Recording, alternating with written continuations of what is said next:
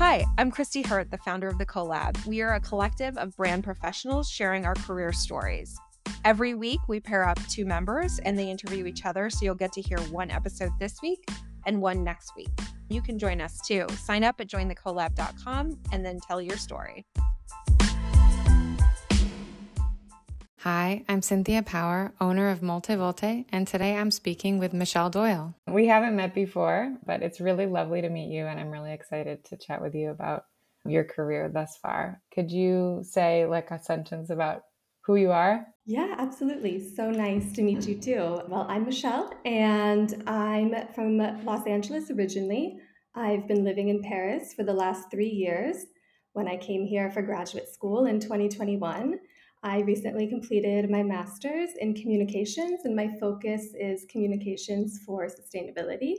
And prior to that, I worked for 5 years in office management and as an assistant. Cool. We have a lot in common, actually. Just to name them so far, I lived many years of my life near Los Angeles. I spent 1 year of my life in Paris, and I was also an assistant for many years. So we can talk about that. Oh, wow. But yeah, I think it's really interesting that you're doing sustainability communications, and that's such a big need. So that's, I'm sure, one of the reasons that, you and I are a good match to have a conversation. So maybe before we get into that, could you talk a little bit about, it sounds like you've had a bit of a winding, career path so far. Could you talk a little bit about maybe the way back, kind of where you started, what it was like, just a little bit, what it was like growing up in LA as you see that connection to kind of where you are now? Yeah, sure. So I grew up in Malibu, California, very small town.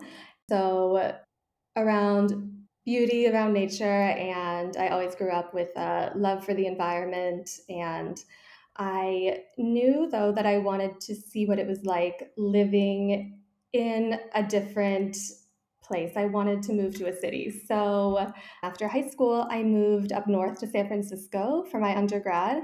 And that's where I earned my bachelor's in media studies.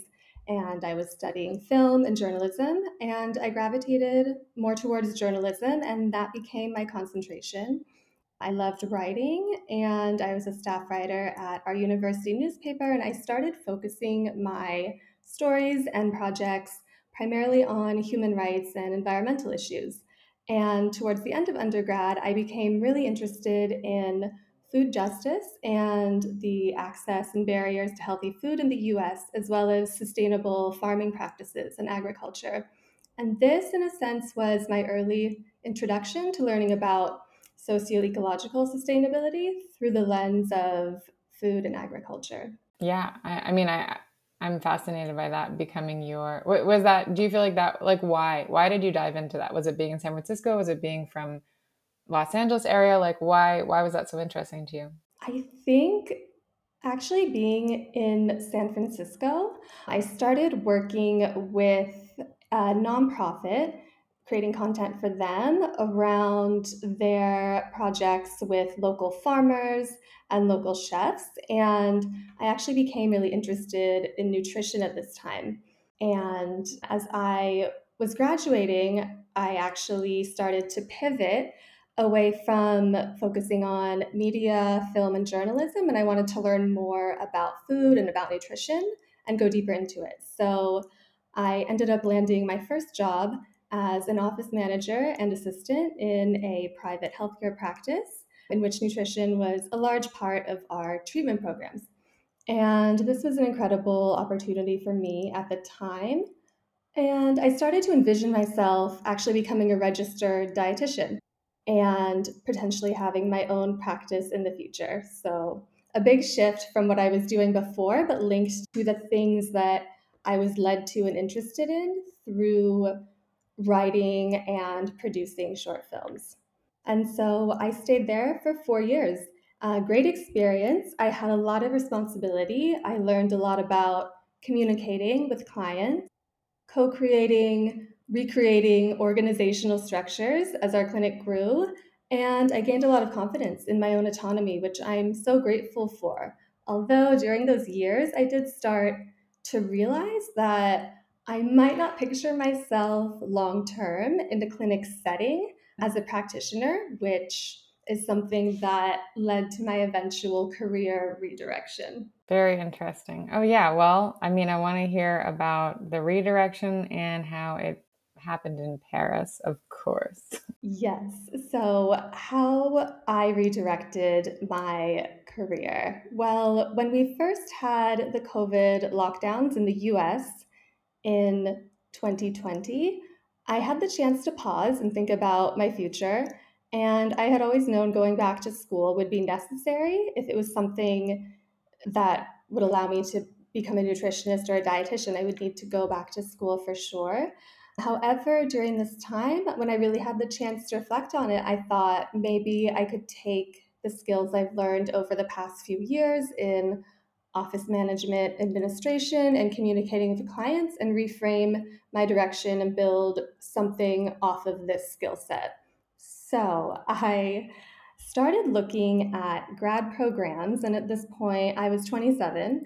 And I kept my focus on communications programs more because this is the area I qualified for more easily with my previous degree. And part of me always wondered, and maybe people who ended up working in fields different to their undergrad degree can relate. Like, what if I had done more with that degree and followed that path more?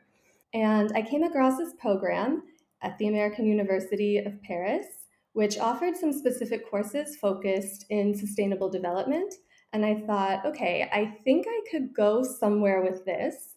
And I saw an opportunity to learn more about sustainability, specifically sustainability communications and management. And I thought, okay, it's kind of scary to take this kind of leap, but I saw it as my one chance at that point in time to really make more of an impact with the experience I had under my belt. And so I came to Paris in January of 2021. It was still partial lockdown, curfew at 6 p.m., nothing open, but we were allowed to go into university socially distanced a few days a week. And voila, I became a student again, which, in total honesty, was a bigger adjustment than I anticipated, especially as I was approaching my 30s and fully used to a working schedule and very much set in my ways, and also learning a new language as you get older. For me, very difficult. I am not the type of person with the brain that picks up languages, so that was something I definitely underestimated. But during my first year, I took a sustainability in fashion course, and that completely changed the trajectory of my career path. I learned about environmental and human rights issues that exist in the industry, and I particularly became interested in material impact, meaning the socio-ecological implications of textiles and dyes, and that became the focus of my thesis. And you've graduated, right? Or are you still in process? I graduated. I graduated in May 2023, so earlier this year. Congratulations. Thank you. So I mean, sustainability marketing, I think, is a really hot topic because of, greenwashing and, companies trying to say I don't know, the challenge of companies being honest and excited and, telling their customers what they're doing, but in a way that feels truthful. Like, I'm curious what parts of sustainability messaging you're really interested in. It sounds like fashion industry specifically. Yes, absolutely. So I'll back up a bit and tell you when I started to find this area of sustainability. I spent the last year of my program working on my thesis, and I had the opportunity to travel to India to do my research there. And I was connected by one of my professors with two designers in the city of Oroville in southern India. Oh, I've been there. Have you? I think so. It's not an ashram, but it's like I have been there. It's a big community, a lot of white people, right? And Indians, but there's a lot of, yeah. Oh, that's so cool. I had such a nice visit there. Oh my gosh, we'll have to talk more about that. It's a fascinating place. Yeah. And it's definitely hard to describe unless you've been there, which is why I usually say, like, you can only really describe it if you've had an experience. But that's really cool. That's so cool. Yes. Yeah, so while I was there, I worked with two designers in Oroville, and I also had the chance to visit Jaipur in northern India and work with another designers there. And all of these amazing women designers, they each intentionally made their material and production choices in ways that support cultural and socio-ecological sustainability in their communities.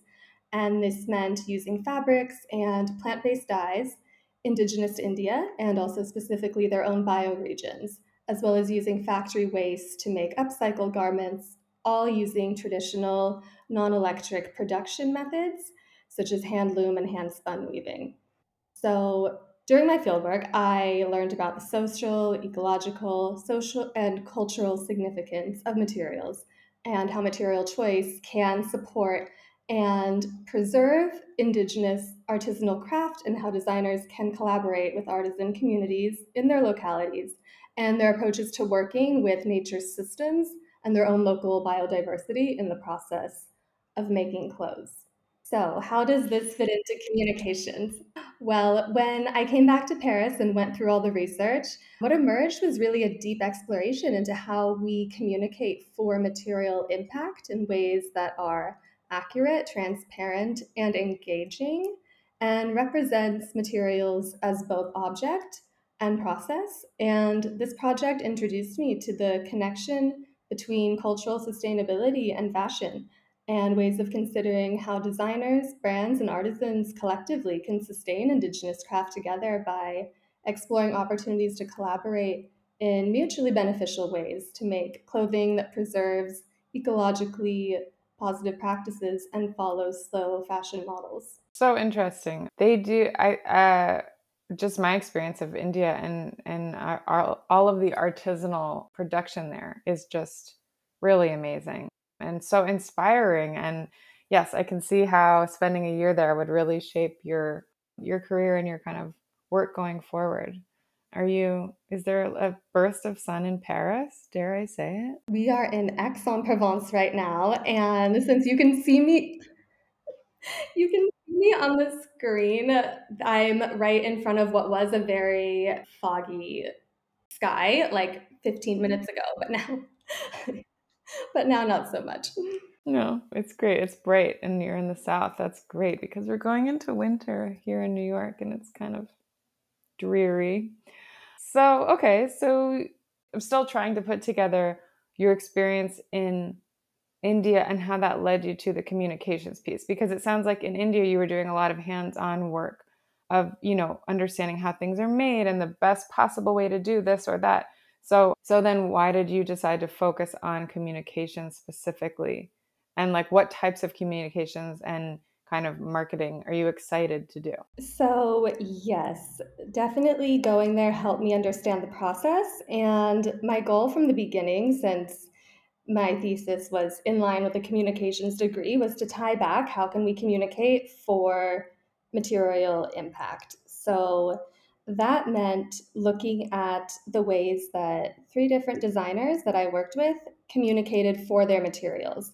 And I looked at how they communicate across social media, across their websites, and any other outlets. And I looked at this comparatively to the field work that I did with them, which was the interviews and interviews with any staff and studio visits to see like if the richness of the reasons that they chose their materials really can come through to the user in a way that makes sense, and also checked transparency indicators, like do we know where they're sourcing their fabrics from? Do we know like where the communities that they work with are located? And really what emerged was just kind of a way to strategize how we can be clear about the process itself. Mm-hmm. So if I'm hearing you right, it's kind of like trying to distill and accurately describe a really amazing a really amazing process with all of these amazing people and this very rich culture. And like, how do you bring that through with language and speaking to your customer and kind of adding in also some kind of baseline sustainability, like transparency? Absolutely. You said it so perfectly. So I'm curious, what do you what are you doing now? Or because you just graduated and the world is in a very strange place, it's entirely possible that like you don't have, clients yet. Or I'm just speaking, from my personal experience of starting a business. So how is work going now and what kinds of work are you hoping to do? So, right now, I'm navigating how to build a career within sustainability and fashion more broadly, which I'm not going to sugarcoat has not proven easy or straightforward. So, I'm really focusing on writing again and creating content based on my areas of research and really breaking that down into the areas of material impact and cultural sustainability, and really looking to see what opportunities are out there or that I can create to strategize communications for materials. And at the same time, I'm really focusing on building a community as well as developing my own voice and expanding my knowledge, all the while also looking out for positions in communications or even management with companies, nonprofits, or brands that are seeking the same change that I'm seeking. So, a couple different threads going on at the moment because it definitely is not a straightforward path or industry. Yes, 100% can fully relate to everything you just said. So I actually think that content creation and writing is something that I see a lot of my clients or potential clients needing, where they're trying to figure out how to, it may not be as specific as materials, but they're trying to figure out how to talk about sustainability or their whatever sustainability kind of agenda or program they have. And I think there's an interesting need in my observation of kind of like people that are, I don't know if it's a copywriter, maybe it's a copywriter, but somebody that can actually like take an idea, understand where it's going to be used, and create the verbatim word for word that is going to go, on that website or on that product. So I would imagine that the content creation space could be good, like a good place for you. So that's great that you're doing that. I also love to write, but I'm not trained as a writer as you are. Oh, I wanted to ask you, what are you most proud of in your career so far? I think I would say my thesis because it was the first huge project that I really like took on myself and had to figure out how to navigate. And of course, I had an incredible thesis advisor, although at the end of the day, like you still have to make the decisions. And it was kind of scary for me because that will be out there like forever. So you're kind of thinking at the time, like, oh, wow, like this is going to be published and this is like a year's worth of work. And so I think like being able to actually complete that and go to India by myself was something that I'm proud of. And even though it's an academic project, I do feel that research is so important, and this really drilled that into me. That's nice. How long is your thesis? It's 236 pages, and that includes interview transcriptions. So I didn't write all of those, but I imagine the writing is somewhere like in the hundreds. Mm-hmm. Wow. I wrote a thesis in college in French actually, but it was 45 pages. I think it was 45 pages. It was really fun. I agree with you about doing the research. I couldn't write 45 pages in French. That's impressive. Well, my grammar sucks, and but I managed to like communicate my ideas.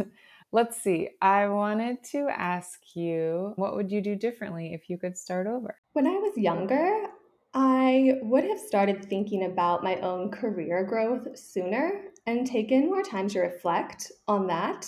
And I would have been more diligent in establishing milestones for myself.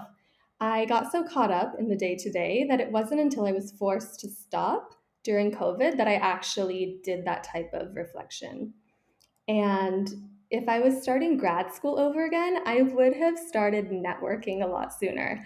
I think what stopped me was maybe not feeling ready for that or understanding the value or how to do it. And I didn't feel prepared to get out there and talk to people. And I so wish I did that sooner, even if I wasn't ready, especially in sustainability, where the job opportunities aren't necessarily in abundance, and you do kind of have to carve out your own path and build your own community from scratch if you're moving into this industry from another. And I would have put more emphasis on that instead of making every paper and project perfect, which is my type A tendency. I can relate to that as well.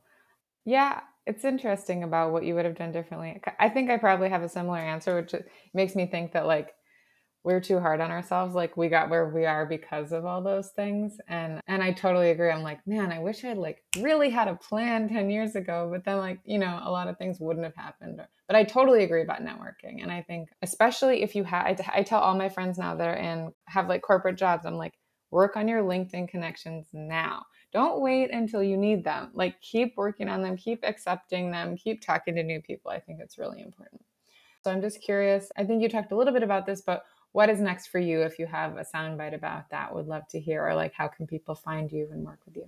So for me, next is focusing on how to really dive deeper into my niche in sustainability, which is material communications. And I want to explore that and really see where I can go with this as far as communication strategy, and either work for myself or start to work with different companies or organizations that would be interested in really creating transparent, meaningful, and engaging communications content together. That sounds like a great plan. And I hope lots of companies take you up on it. So I'm sure they can find you on LinkedIn. Yes. Or on the collab. I think people can find you on LinkedIn for sure if they look up Michelle Doyle. Although I noticed that your name is just Michelle. There's no last name on LinkedIn, which I don't know what that's about. But I'm glad that I knew what you looked like, because otherwise I wouldn't have found you. But anyways, I digress again. I think that that's a pretty good place to wrap up our conversation. It's been lovely to chat with you and meet you, Michelle. And I hope everybody will listen and get excited about talking about their material supply chain and the incredible materials that, are made all over the world, and you can help them talk about that. So lovely to meet you. Thank you so much, Cynthia. It's been a pleasure.